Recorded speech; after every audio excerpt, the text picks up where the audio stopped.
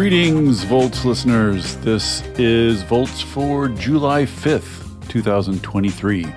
How can artificial intelligence help with climate change? I'm your host, David Roberts. As you might have noticed, the world is in the midst of a massive wave of hype about artificial intelligence and machine learning. Hype tinged with no small amount of terror. Here at Volts, though, we're less worried about theoretical machines that gain sentience and decide to wipe out humanity. Indeed, reading the news every morning, that sometimes sounds like sweet relief, than we are with the actually existing apocalypse of climate change. Are artificial intelligence and machine learning helping in the climate fight or hurting? Are they generating substantial greenhouse gas emissions on their own? Are they helping to discover and exploit more fossil fuels? Are they unlocking fantastic capabilities that might one day revolutionize climate models or the electricity grid? Yes, they are doing all those things. To try to wrap my head around the extent of their current carbon emissions, the ways they are hurting and helping the climate fight, and how policy might channel them in a positive direction, I contacted Priya Danti, an assistant professor at MIT and executive director of Climate Change AI, a nonprofit that investigates these very questions.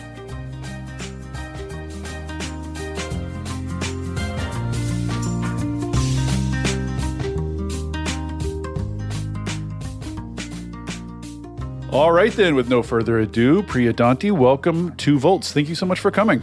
Thanks for having me on. We are going to discuss the effects of artificial intelligence and machine learning on the climate fight. And I think we're going to, for reasons that will become clear as we talk, it's kind of like taking on an impossible task here. As we'll see, it's going to be very difficult to sort of wrap our heads around the whole thing, but I think we can make a lot of progress and maybe get clear about sort of some of the directions and some of the applications and get a better sense of how things are going, because this is something I've been sort of meaning to think about and talk about for a while. I'm excited. But to start, can we just get some definitions out of the way? Because I think people hear a lot of these terms flying around. There's artificial intelligence, AI.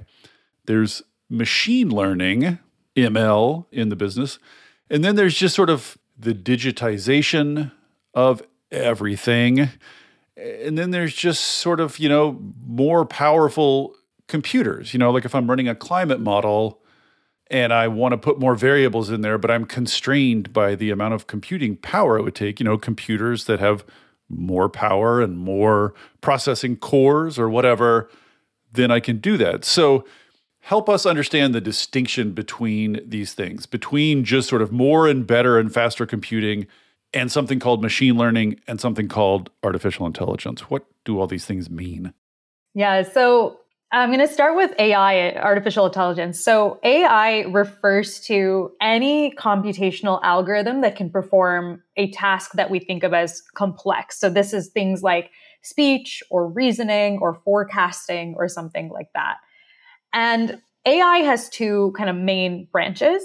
One of them is based on rule-based approaches, where you basically write down a set of rules and ask an algorithm to reason over them. So when, for example, Deep Blue beat Garry Kasparov in the game of chess, this was a kind of rule-based scenario where you were able to write down the rules of chess and get an algorithm to understand and reason over what to do given that set of rules. Of course, there are lots of scenarios in the world where it's really difficult to write down a set of rules to capture a task, even though we kind of know how that task goes. Most, you could say, are difficult. Exactly. And so one of these is things like, if I have an image, what does it mean for that image to contain a picture of a cat? I can probably tell you, okay, there's got to be a thing with ears, with a head, right, with a tail, but it doesn't capture that always because you can't always see the tail. Like, how does this work? And so machine learning is a type of AI that basically tries to automatically learn an underlying set of rules based on examples. So, for example, large amounts of data that it can analyze and use to help kind of figure out what are the patterns in that underlying data and then apply those patterns to other similar scenarios, like classifying other images that the algorithm hasn't yet seen, but are similar to what it saw when actually being created. And yeah, I would say that in terms of what's the distinction between these things and computing, I would say computing is a workhorse behind many of these algorithms. So in order for these algorithms to work, you need fast computers that are able to kind of execute the computations behind the creation of these algorithms, behind the learning. You also need good data. And with those things together, you can basically create a lot of these more powerful AI and machine learning algorithms that you've seen today. I see. So in AI, you're kind of telling the computer the rules and then hoping that the computer can use the rules to respond effectively to new data. With machine learning, you're just feeding it an enormous amount of data and it is deriving the rules or patterns from the data. Right. And those rules might be derived in a way that either is or is not interpretable. So I may or may not be able to go into the model and actually pull out what the set of rules are. But implicitly, at least in there, there's some set of rules that's being learned based on the data. So there are so many side paths that I'm going to try not to go down all of them as we go. But I'm sort of curious because one of the fears people are always bringing up is, you feed it this enormous amount of data, it derives some rules from it and applies that to new data, but you don't really know what it's doing. And this is something we hear about AI a lot, is sort of relatively quickly the sort of complexity of what's going on and the kind of foreignness of what's going on to our way of thinking, to sort of human reasoning, just puts these things out of touch. And pretty quickly we're in a kind of like, well, it seems to be working, so let's keep using it, even though we don't know what it's doing.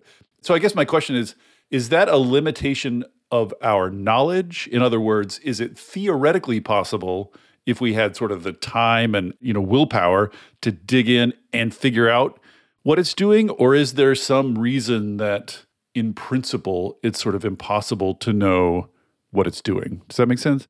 It does. Yeah. And I'd say that one thing to kind of step back and note also is that there's a diversity of machine learning methods, some of which are inherently a bit more interpretable than others. So linear regression, even though people don't think of it as a form of machine learning, it actually is, right? Because you're taking in some data and you're learning parameters that allow you to make some kind of prediction. And linear regression is abundantly interpretable. And similarly, you have things like decision trees. There are more complicated methods like physics-informed machine learning or other methods that try to just constrain the model in a way such that the goal is you can pull out certain kinds of rules. So there is that axis of methods. But then there are these other methods, like some of the more complicated deep learning methods you see today, where, agreed, we basically view it is a bit of a black box. You don't know exactly why a prediction is being made.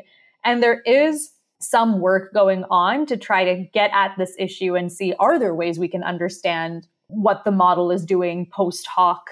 But it's an area of research, I think, one that undergoes a lot of debate also in terms of, can you post hoc explain what a deep learning model did?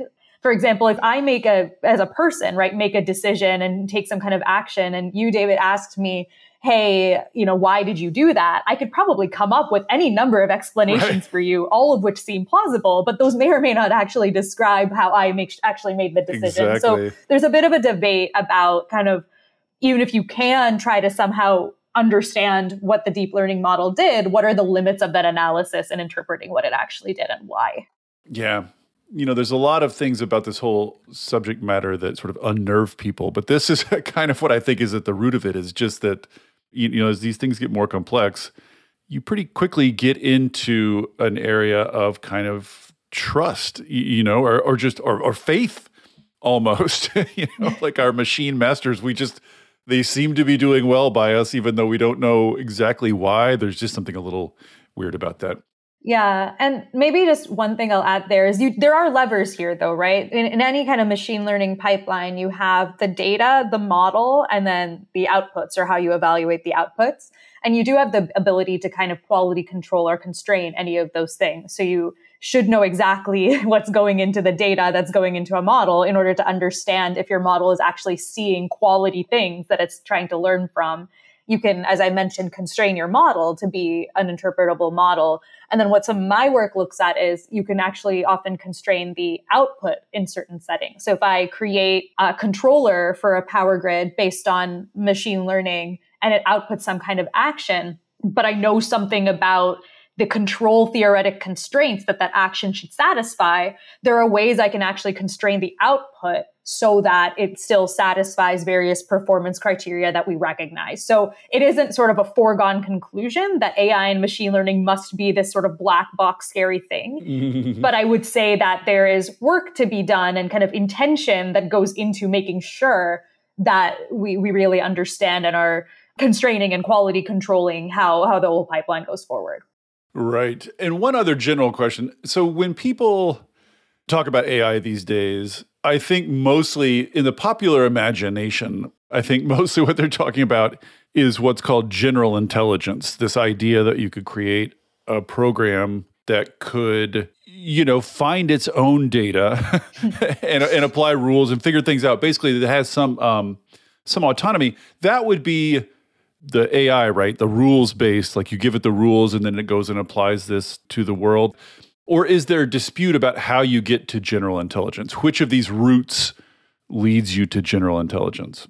Yeah, so I would say that the distinction between sort of general intelligent AI versus task-specific AI, it's not quite the same as this AI machine learning distinction of rules versus data. It's something different, and it kind of comes down to when you create an algorithm, there is some objective that you're creating it with in mind. And so, for example, if I am creating a forecasting model of solar power, that's a very specific task. I'm kind of giving very specific data. I'm making a very specific ask when I look at the output of the model.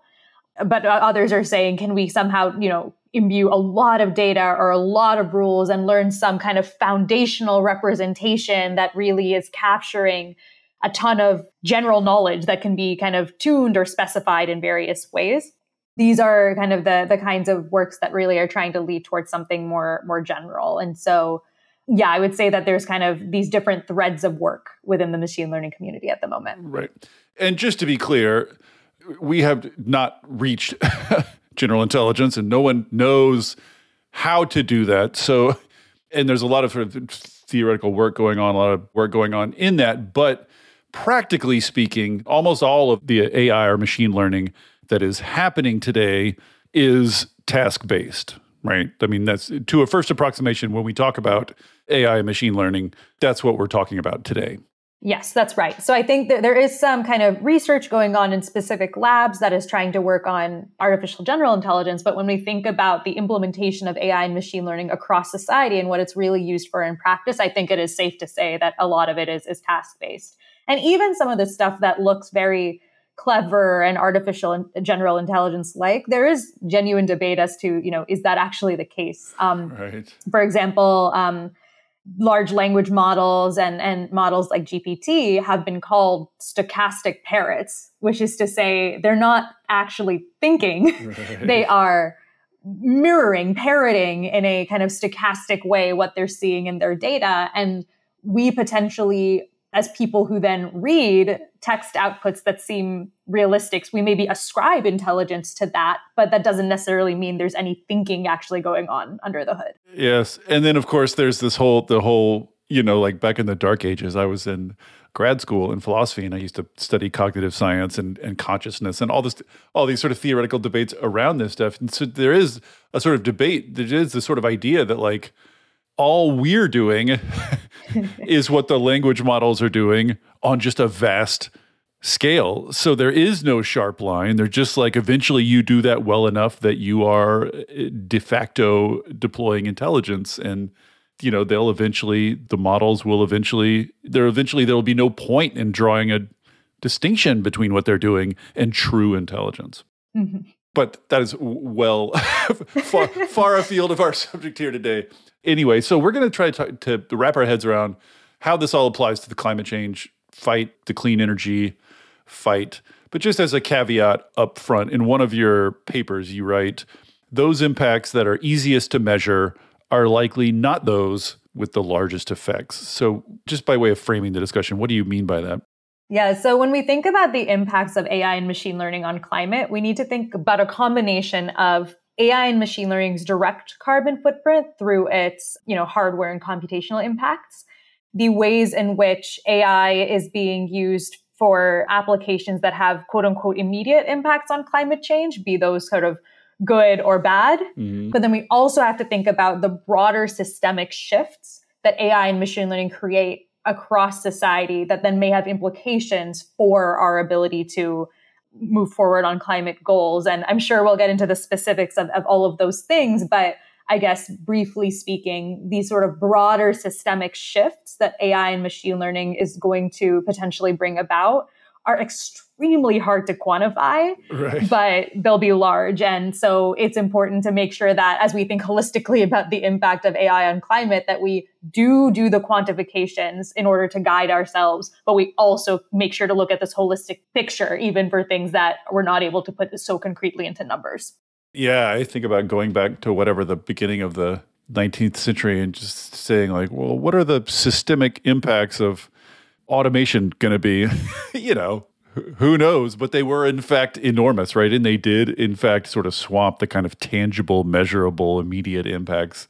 So this just to keep in mind that we are to a large extent, I think, stumbling around in the dark here, kind of guessing. Like we know something big is going to happen. Big things are coming, but good big things, bad big things, what kind of big things? To some extent, we're guessing from behind a veil of very little information.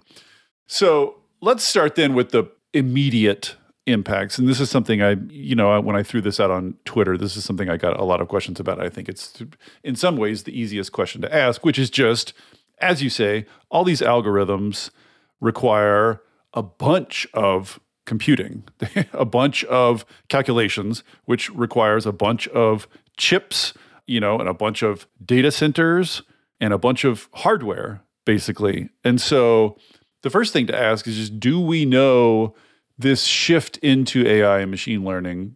Do we have a good sense of just how much it is increasing the world's computing load and just sort of exactly how big the greenhouse gas impacts of that computing load are? This is a conversation I think people are very familiar with vis-a-vis Bitcoin, right? Like lots of people are asking about Bitcoin, like is whatever we're getting out of Bitcoin worth the immense resources we're putting into it computing-wise?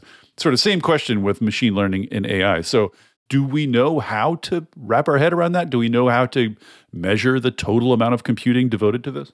Yeah, I mean, and there are some macro level estimates here, but they are kind of, evolving quite a bit over time. So in the kind of latest numbers, at least that I am on top of at a macro level, is that in 2020, the total information and communication technology sector was something like 2% of global greenhouse gas emissions. And machine learning is a unknown fraction of that.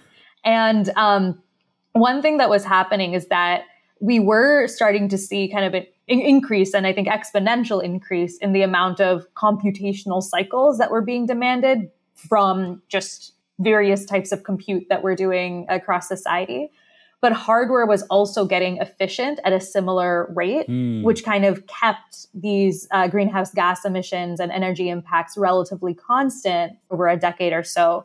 But we're seeing a couple of these trends change. For example, we're starting to see larger and more energy intensive AI and machine learning models being developed. And we're also potentially reaching the end of quote unquote Moore's law improvements that were leading to these hardware efficiencies. And so it's really important that we get honestly better and more transparent data on machine learning workloads and sort of the dynamics and trends of that in order to really understand what we're dealing with. And this is one of those things where it's, from a technical perspective, not the hardest in the world to measure the computational impacts of AI and machine learning. You sort of know where they're happening, or you know what entities are doing them, and it's a matter of instrumenting some computational hardware. But for, political and organizational reasons, we don't tend to have transparency on that data. It's also worth noting that hardware is an important part of this conversation because, of course, data storage and machine learning algorithms, they all kind of rely on having computational and storage hardware. And the kind of creation and disposal and transportation of that hardware has not only kind of energy impacts, but, materials impacts and water impacts and all other sorts of impacts that we really need to be thinking about. So is it true that Moore's law is slowing down? I don't know that I had tuned into this issue, but like, is it measurably slowing down, or is it just is it a fear it's going to? Can we see it? I mean, I imagine it's not super clear. Yeah, so I'm not a computer systems researcher myself, but I will say that there has at least been discussion within the community about, are we reaching the end of Moore's law as we potentially run against just physical limits on how small you can make something. Oh, right. Interesting. Yeah. We're getting down to nano whatevers now. Yeah. Is it fair to say that the majority of these direct impacts are about the electricity that is running these things, or are the embedded emissions in the hardware itself that you were just referring to, are they comparably sized? Do we know how those two compare to one another? Yeah, and I will say again, it's a bit of a shifting landscape, but as of now, I would say that the computational emissions are higher than the embodied emissions, but that this is also shaped by organizational choices in certain ways. So, for example, what we see is that when you have data centers, they are often replacing their computational infrastructure very quickly in order to make it so that your computations are more efficient. So you kind of reduce your computational emissions footprint. Right. But by doing that, by replacing your hardware so quickly, especially when your hardware is not actually spent, you're increasing your embodied emissions. And so I think we're seeing kind of as the picture of, what the computational emissions are versus how quickly are we replacing hardware, the kind of proportion of embodied emissions sort of is increasing if we kind of believe this fact that the hardware is getting more efficient. And just in terms of how much to worry about this, about these impacts in particular, I mean, I guess I'm inclined to just say most of that comes down to the power sources, A, the power sources that are running the data centers, or B, the power sources that are running the factories that are producing the things. Those power sources are getting cleaner over time, right? They're being replaced by renewables over time. And so you can imagine, a not too distant future where this particular family of impacts, the direct impacts, are fairly low to negligible. So I guess I'm just inclined to just not worry about that piece of it much. Is that off? Do you worry more than that about this piece of it? I do worry about it. And this is because if we think about decarbonization strategies across any energy-related sector, the first order of business is to reduce waste and improve efficiency. And if every sector feels entitled to its, unbounded growth in energy use, we start to run into various constraints on the actual, can the grid handle this, on the decarbonization of the grid side. Right. So I would say that here, this translates to kind of reduce waste is, if it's not worth running a particular machine learning algorithm, if the benefit on the other side isn't worth it, then we shouldn't be doing it. And then improve efficiency is for use cases where we've decided it is worth it. Let's make sure to do that in a way that is reducing energy use as much as possible. And I think this sector, like every other energy-based sector, needs to be thinking about those primarily in addition to, of course, decarbonizing the grid. Right. And there's a lot of runway left to make these things more efficient, like the computations themselves. Like, is that mostly a software thing, a programming thing to make them more efficient? Or do you mean physical improvements in chips and data centers and whatnot? So there's both stuff that can be done in software and in hardware. So there are kind of physical improvements that are doable and are being worked on to make hardware more efficient. But also in terms of the software, there's work that's looking at, if you have a big model, can you somehow actually do something called, pruning or architecture search, things that allow you to figure out, are there smaller versions of the model that would make sense? You can also, when actually training your model, so getting it to a state where it's making good predictions, there are various procedures like hyperparameter tuning that go on where you're trying to figure out kind of, meta design choices around how the model is designed. And, there's more and less wasteful ways to do hyperparameter tuning. We can, again, pick to not always use the most complex model if it's not worth the value. So if a kind of much less energy intensive model gives you 99.9% accuracy, and it takes you 1,000 times more energy to get to 99.99, right, that may not be worth it in every use case. And so really, I think there's a lot that can be done in there as well. And it seems like we could also, although I don't think we will, it seems like we could also say as a society that some things are not worth putting all this effort into. Like maybe, if you're creating a bunch of greenhouse gases and burning a bunch of data center cycles to sort of improve the performance of a button position on a particular Amazon page or whatever, like maybe we should just say deal with the current button position. Like maybe Yeah. there are frivolous things that we're throwing enormous resources at already. It's totally true. And I think all of these are driven by the fact of money speaks. Yeah. And I think it's unquestionable sort of where money flows in society. And yeah. Okay, well, so those are the computing related sort of direct physical impacts.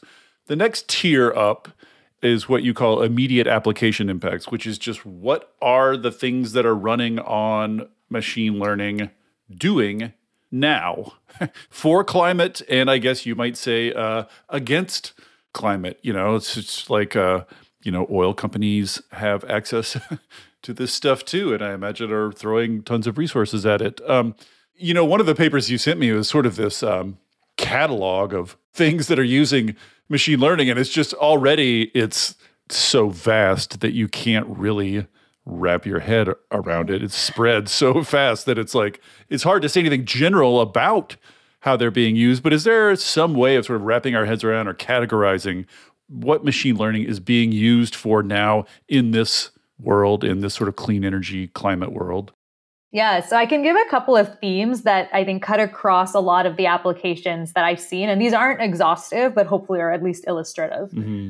So one of them is, machine learning is maybe unsurprisingly being used to improve predictions and by analyzing past data in order to provide some kind of foresight. So an example there is the nonprofit Open Climate Fix in the UK is working with National Grid ESO to basically create demand and solar power forecasts by ingesting a combination of historical data, the outputs of numerical weather prediction models, and in the case of solar, things like, videos or images of cloud cover overhead. And by basically cleverly combining different data sources and then using machine learning models to learn correlations between these, they were able to cut the error of the electricity demand forecasts in, I believe, half. Oh, wow. By doing that. And there are also applications in the climate change, adaptation space. So for example, there's a Kenya-based company called Selina Wamuchi, which is using AI to predict locust outbreaks, which are exacerbated by climate, by basically combining agricultural data, weather data, satellite data. So the idea is basically if you have a bunch of different data sources that are telling you something a bit different about the problem, machine learning is really good at combining and learning correlations among these heterogeneous data sources and then kind of using that to make some kind of forecast in the future. So that's one theme. And does that theme also apply to the climate models themselves? Like I'm assuming climate modeling in general is going to benefit from all this stuff.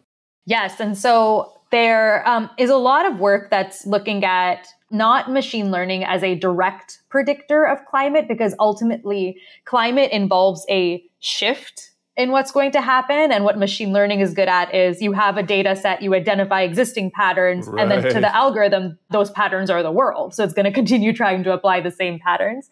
But where machine learning has been used in climate forecasting is to do things like take these existing, physical models that are really complicated to run and try to approximate portions of them so that the overall model runs more quickly, or take the outputs, which are often coarse-grained, and try to downscale them or fine-grain them based on the-ground data, kind of post hoc. Interesting. Yeah.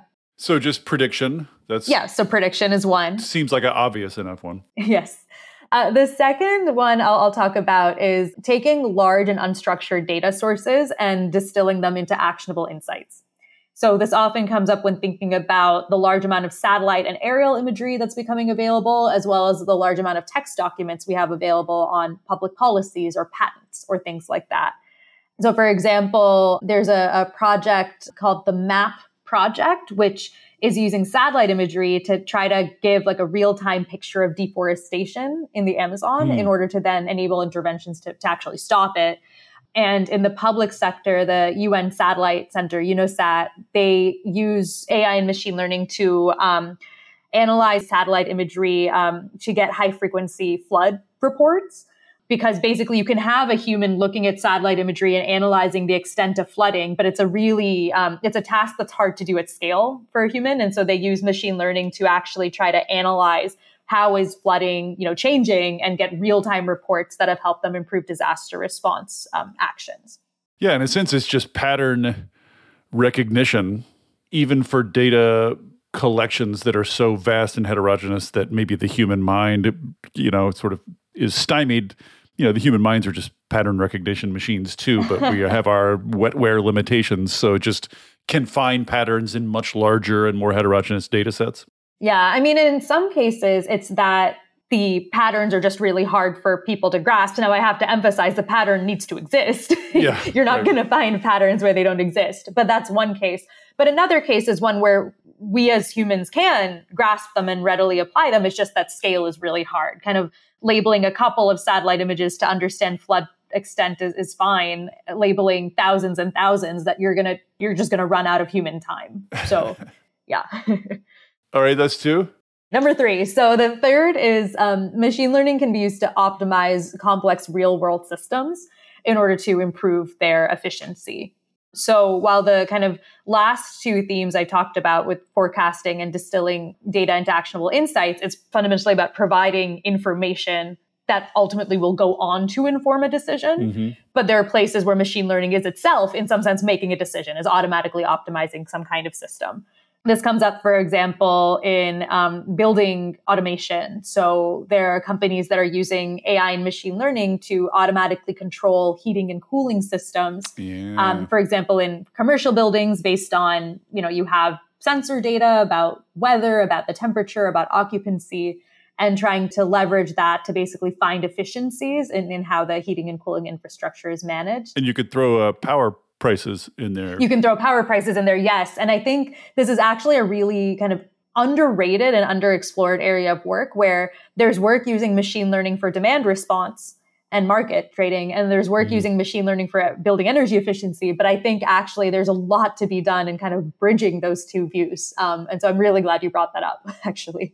Well, I can also think of another large, complex system that desperately needs some optimization, which I think you also know something about, one of our shared obsessions, namely the electricity grid. Yep. I'm very curious, what is currently being done with machine learning on the grid? Yeah, it's a great question. And I will say, so machine learning is pretty widely deployed across power grids for forecasting and situational awareness kinds of tasks. Mm-hmm. When it comes to optimization and control, I would say largely a lot of those applications sit more on the research realm than in the deployment realm right now. And part of the reason for that is that I think there's just a big lack of appropriately realistic data and simulation environments and metrics that actually allow us to test out and validate research methods in an environment that is realistic and actually advance their readiness that way. Because by testing out a research method in an environment that looks realistic, you then understand, how do I need to adjust my method to make it responsive to the realities of the grid? And you sort of have that feedback loop and kind of progression of readiness, which I think we're lacking a lot of infrastructure for. But concretely, where machine learning can play a role there is when we think about centralized optimization problems. So, things like optimal power flow problems and, right, the stochastic and robust variants of that. These problems are computationally intensive to solve. And so sort of similarly to this theme of improving the runtime of climate models, we can similarly think about, are there parts of the problem we can approximate, or can we learn quote unquote warm start points? Or can we even make direct and full approximations to these centralized optimization models, but in ways that preserve the physics and hard constraints that we care about? And that's actually what some of my work looks at. And then also on the kind of, distributed and decentralized control side, we want to construct controllers that can make decisions based on local data, maybe plus a limited amount of communication to get some more centralized data. And this is a place where control theory is playing a role, and AI and machine learning can potentially also play a role by basically learning complex patterns in the underlying data and using that to make nuanced control decisions. When I first thought about AI, machine learning, and climate, this was the very first place my my brain went. I guess no surprise to any listeners, but the rise of DERs, the rise of distributed energy resources is just, among other things, an enormous increase in complexity, right? You're going from whatever, a dozen, power plants in your region to potentially thousands, tens of thousands, hundreds of thousands. And I think, I mentioned this when we talked earlier, but I'm not sure ordinary non-grid nerds really understand how much of grid operation today is still like people turning knobs and making phone calls to one another. Like it's bizarrely low tech, a lot of it. And so that just seems to me like an absolutely ripe area for this kind of thing. Yeah, I definitely agree. I mean, there's the scale problem you talked about. There's the speed problem as we deal with increased variability. And there's the physical fidelity problem. So right now, because on power grids, we find that true physical representations are really hard to kind of solve computationally. So you often will use something like DC, optimal power flow, as an approximation to the grid physics rather than something more realistic like AC, optimal power flow. Then what we rely on is we make a kind of decision a bit ahead of time based on these approximate physics. We let that play out, and then we allow real-time adjustments on the grid, things like automatic generation control, take place to compensate for mispredictions or mischaracterizations of the physics.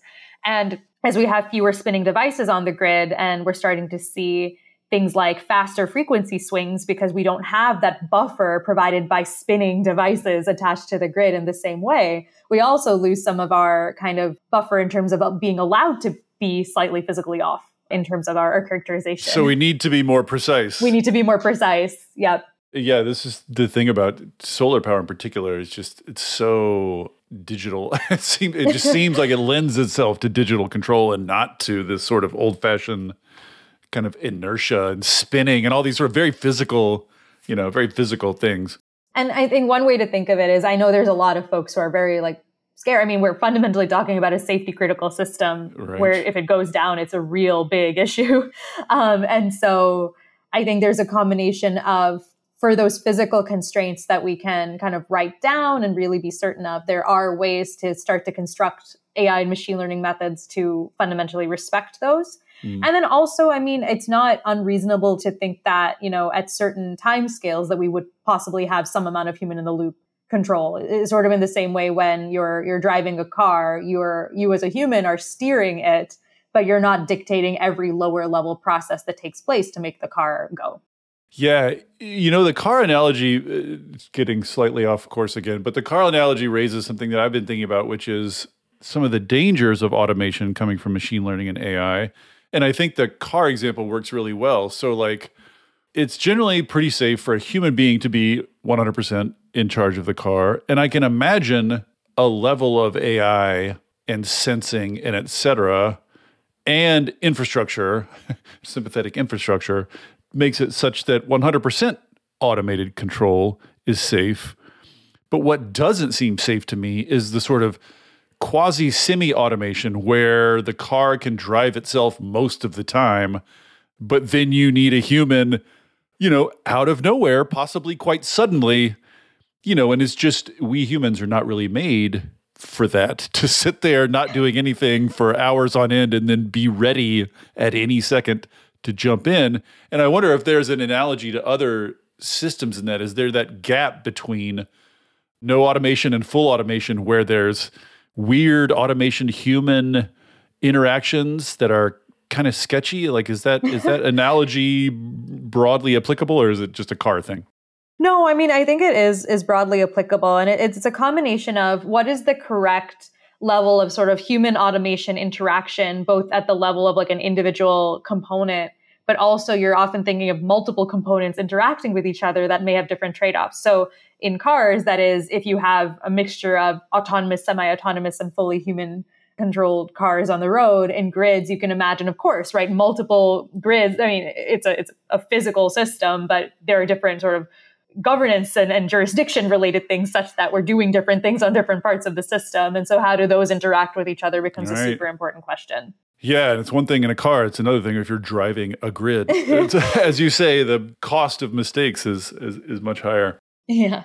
But I interrupted your list. I think was there a fourth? Yeah, I had a last theme that I wanted to talk about. Yeah. So the last one is machine learning for accelerating the discovery of next generation clean technologies. So we've talked so far about machine learning for operational systems, but of course, as we're trying to transition systems, how do we come up with that better battery for, frequency regulation on the grid or for your electric vehicles? Or how do you come up with a better carbon dioxide sorbent for sequestration related applications, things like that, or electrofuels?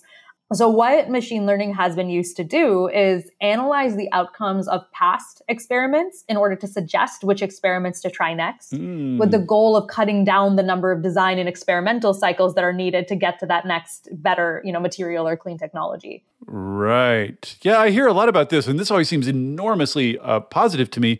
And I thought, isn't it also, in addition to just suggesting experiments, isn't it also a thing that they can sort of run the experiments virtually, sort of do the materials science experiments virtually so you don't have to do the physical experiment at all? Yeah, so you can do some amount of physical, virtual simulation rather, in order to understand what the performance characteristics of a particular material are. But Right.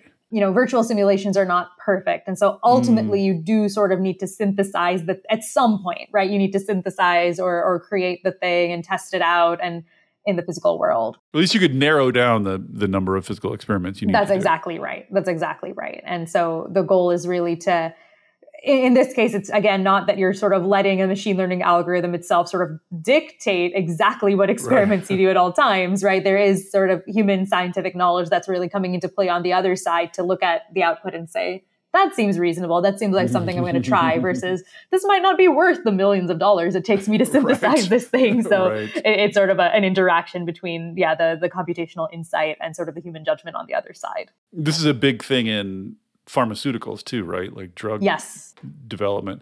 Is there a clear sort of success story in that particular application? Like, is there a materials advance where the company that did it was like, look what we did with AI.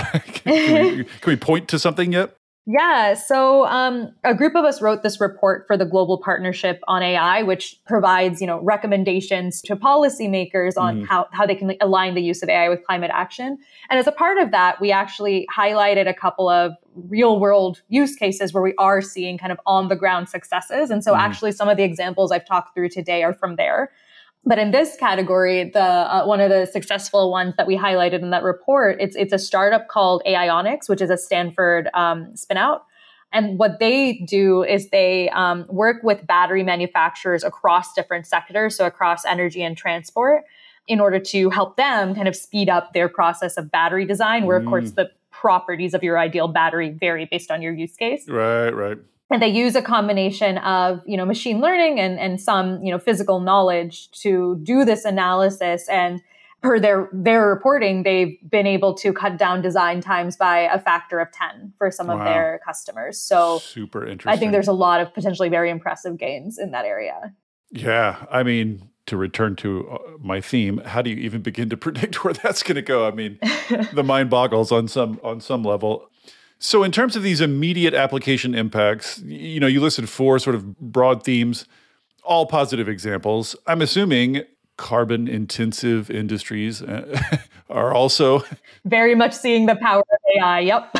Yeah. Are there prominent sort of examples where AI is being used to find or burn more fossil fuels? Definitely. So AI is being used in large amounts by the oil and gas industry to facilitate their operations. So things like, advanced subsurface modeling to kind of facilitate exploration, the optimization of drilling and pipelines in ways that try to, improve extraction and transportation. And also, marketing, right, to increase sales. And so there's a lot of applications here. And there was a report called Oil in the Cloud by Greenpeace that came out a few years ago. Yes, I recall. Yeah. And that one estimated that, AI was going to generate hundreds of billions of dollars in value for the oil and gas sector by kind of the middle of this decade. And that is substantial. Yeah. And I believe their point was like Google's out there claiming to be, a champion of clean energy and decarbonization and et cetera, and it is providing these technologies that are turbocharging the fossil fuel industry. It seems odd. Yeah, and there's genuine debate, which I do happen to fall on a particular side of, but there's genuine debate about sort of whose responsibility the resultant emissions are. But I guess what I will say is every entity is the tech sector, the oil and gas sector, they're very eager to claim that every set of emissions is Scope 3 emissions that are not within their direct control. And given the urgency of hitting climate change related goals, if anything, we shouldn't be so worried about, well, we need to make sure that, this sector is responsible and this isn't. By all means, double count it. Make multiple entities responsible for any packet of emissions and just make sure something happens. Yeah, what's the danger of double counting? We might reduce emissions, accidentally reduce emissions too much. Yeah. So here's an unanswerable question for you then. When you look out over the landscape of these immediate application impacts, it's sort of the way AI and machine learning is being used today, is there any way to sort of net things out and say, oh, it's good for climate or bad for climate? Or is this just sort of like, this is just making everybody who does everything slightly more powerful? And it's, you know what I mean? Yeah. So, I'd say, AI is an accelerator of the systems in which it's used. And this is not an original quote. It's a quote from many other people much smarter than I am. But what that means is that we need to look at, what are the societal incentives around kind of, who gets to leverage technologies like this and what kinds of processes does it mean it's likely accelerating as a result? For example, is there more money in oil and gas than in renewables, right? That picture is shifting. But as long as that's the macro level case, you're going to see AI deployed where there is more money to spend for the use of AI. And so, I would say that in some sense, the kind of obvious answer would be net, like the impact is not good for climate. And this is aligned with the fact that, we as a society are needing to work pretty hard to hit our climate change related goals. Just because society isn't good for climate right now. Yeah, exactly. But I think importantly, as we think about both the broader climate fight and the role of AI within it, these are shapeable, right? So I think that in some sense, the macro level question of is AI good or bad for climate often leads to maybe the wrong implied downstream action of should we do or not do AI, which I think unfortunately or fortunately at this point is a bit of a foregone conclusion. Right. And instead we need to really be thinking about how do we shape these developments on a macro level to be aligned with climate action? And that's not to say that certain applications shouldn't go forward. Like, I think that's a very valid thing to say a particular application is one where we should not be applying AI. But on a macro level, it's really about kind of steering, both thinking about where we should and shouldn't use it and then how we should use it where we should. Which is the same set of questions that face us on everything else too, right? Exactly. Like on any technology or doing anything really. Like, so in a sense, the effects of these immediate effects are downstream of just sort of larger forces and will change as those larger forces change. Yeah. And the reason to, though, think about them in an AI-specific context is the same reason we think about sector-specific policies when we look at climate action. There are, in principle, macro-level policies that should just address everything, right? Like if you deal with the emissions and the pricing, sure, like technically all of the underlying incentives should follow. But in practice, we find that sector-specific policies that are really cognizant of the bottlenecks and trends in a given sector are helpful. And so this is the same thing with AI, understanding who the players are, what the levers are, and how we can come up with more targeted policy and organizational strategies to actually address those is ideally additive to thinking about it on just a macro level. Right. Well, I want to talk about policy, but just real quick before we get there, this third level of impacts is system level impacts, which, are just going to, I barely even know how to talk about them. They're just going to be sort of emergent, large systemic shifts that arise out of the changes that these things bring.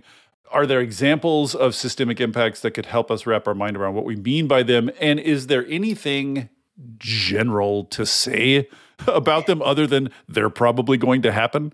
Yeah, I would say that there are some that are a little more in that, oh, they're probably going to happen, and others that are more shapeable. So things like, machine learning is a key driver behind advertising and increased consumption in not just because of advertising, but because of on-demand delivery and like all of these things that AI and machine learning creates, and which often increase emissions, but not always in ways that make us happier, right? Which again, like emissions increases, I think there's this thing about, well, but if there's a benefit on the other side, but there isn't always. And largely, that's it's obviously a big question across society. Is increased consumption making us happier? And AI is certainly driving that.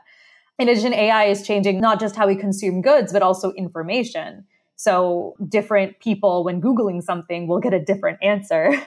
And on social media, also the targeting of posts, the generation of misinformation, but also the detection of misinformation. So I think there are some complex ways in which AI actually interacts with this, both in terms of having the capability to serve better information, but likewise be able to, serve worse information as a result. And then there are things like, the use of AI for autonomous vehicles, where it's unclear what the impacts will look like, but they are potentially very shapeable, where if AI and autonomous vehicles are developed in a way that facilitates private and fossil fuel transportation, that has very different implications for the transport sector than if you're facilitating kind of multimodal and public transportation, right? Making it easier for people to connect between different modes of transit. And that's not a foregone conclusion, the direction we go in. Right. And so I think there's actually a lot we can do to kind of shape the directions these technologies take in these settings. Before we move on, there's just one other thought that occurred to me is the use of these algorithms in trading, in like people day trading stocks, so they're down to like 1 millisecond, whatever, trades now. And I've read a lot of people a lot smarter than me write about this, and their conclusion is just like, no one needs this. No one is benefiting. The market is not benefiting from this. This does nothing but allow people skimming off the middle to skim more off the middle. So there's an application of algorithms and machine learning where we could just say, no, just don't. Just stop doing that. Yeah. I think my tagline for people working on financial markets is energy markets are way more interesting because you have both your financial system and your underlying physical system. I know. There's a lot to be done there to facilitate renewables integration. Come join us. There's a reality on the other side of all our numbers, instead of just this weird sandbox that you're all just playing pretend in. Okay, by way of wrapping up then, let's talk about policy. So, in your paper where you are making policy recommendations, some of the policies are just sort of obvious. You price carbon emissions, right? And then that produces a more or less universal force pushing down carbon emissions and things like that. Or you offer tax incentives for greenhouse gas reductions, just general good climate policy. You recommend a lot of that, and all that stuff would be great, of course. But are there more sort of AI specific policy directions we should be thinking about? Definitely. So when it comes to facilitating the use of AI for climate action, what we want to think about is creating the right enabling, data, digital infrastructure, kind of targeting research funding in particular ways, enabling deployment pipelines. So I talked about this kind of research to deployment infrastructure that's needed in power grids. And also capacity building. I mean, I think that both in terms of people who have the skills to actually implement all or parts of AI and machine learning workflows, but also people who have the ability to run organizations or, govern systems where AI and machine learning will play a role. I think having just that base level of literacy in terms of what you're dealing with becomes super important in sort of allowing there to be a lot of ground up innovation where people now are equipped with knowledge of their particular context and these tools and can make things happen as a result. So I think there's a lot that can be done. And those all sound like very general levers, but of course there are, specifics in there, like how should research funding look? I mean, it should not be that climate funding is diverted to becoming AI plus climate funding only. It shouldn't be a narrowing of scope. It should be things like making sure you have AI expert evaluators in climate calls so that they can understand when something's being submitted that makes sense. And it's about shaping AI calls to have climate focuses. So there's some subtleties there, but basically a lot of things that are needed to enable the use of AI for climate action. And it also occurs to me that there's tons of things you could think of where AI and machine learning would improve outcomes that won't necessarily make anybody money or might even, by increasing public provision or reducing demand for some services, cost people money, like might reduce the net amount of money to be made. And that seems like a place where government policy could help nudge research funding and activity into those areas. Absolutely. Yeah. Trying to identify those quote unquote public interest technologies and channeling funding towards them. Exactly. And of course, we talked about the kind of negative impacts of AI on climate, and, these should absolutely be accounted for as well. So when it comes to the computational and hardware footprint, we talked earlier about how it's just really hard to understand what's going on because you don't have transparency on what the computational energy impacts look like, even though in principle how to measure them, because there aren't reporting incentives or requirements or things like that. And when it comes to hardware impacts, we can get a sense of embodied emissions, but measurements on water and materials are really hard. So because just kind of putting in place at minimum, reporting frameworks and standards so that those who want to report voluntarily know what that means. But I think more importantly, putting in kind of more mandatory reporting frameworks for some of these things so we can figure out what the dynamics and trends are and what it makes sense to do next. Right. Final issue, but this is something that several people flagged to me that they wanted to hear about is, we've recently, I think, seen some articles about the enormous amount of human labor that is behind these AI things. And of course, the world being the way it is, it's often poor people, it's often exploited people, a lot of people that aren't treated well, aren't paid well. So it's just, once again, we find ourselves with this sort of shiny new thing in the West, and you scratch down a few levels and you find blood and tears from poor people behind it. Is there any sort of like climate or energy specific way of thinking about that? Or is that just a general concern? And do you have any thoughts about sort of like what to do about that? Yeah, it is a general concern. And I would say that some of this also comes from machine learning being right now predominantly developed in contexts that have certain assumptions associated with them, like large-scale internet data that is able to be scraped and maintained by entities in the West. Whereas in many settings in the climate realm, for example, you don't have data that's that large, nor do you have the capability to maintain it. But then when you make the assumption that large data and larger models are sort of the way to progress AI and machine learning, which is it is an assumption that is created by virtue of who it is who's doing it now, then you also create all these human costs, all these hidden costs that are really important to take into account. And so I think really what has to happen is that, and this is sort of along this point of also what can we do at a policy level to sort of align the use of AI with broader climate goals. I think we really need to think about what it means to develop AI in a way that is actually serving the needs of people around the world, which doesn't always mean biggest data AI. There are other ways to do AI. And where the applications are ones where we're also picking in ways that drive the development of AI in these directions. So if you think about the development of AI for power grids, you're going to think about robustness and safety critical aspects differently than if you're looking at other areas. And that's going to shape how AI itself moves forward and what other domains it immediately has benefits for. And so this just integration of climate and equity considerations more deeply into AI strategies in a way that should then inform funding programs and incentive schemes and the creation of infrastructure, and all of that is going to be really important. Thank you so much for this. This is really helpful for me to wrap my head around all this, and it just highlights again the fact that I emphasize over and over on this pod, which is it really seems like we are on the cusp of a wild, wild time to be alive, to put it as bluntly as possible. Like we're going to see some crazy stuff in our lifetime. Thank you for helping get our heads around at least how that's shaping up so far. So, Priyadanti, thank you so much for coming and sharing. Thanks so much.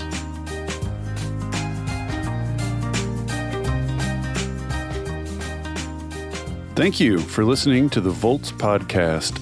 It is ad-free, powered entirely by listeners like you. If you value conversations like this, please consider becoming a paid Volts subscriber at volts.wtf.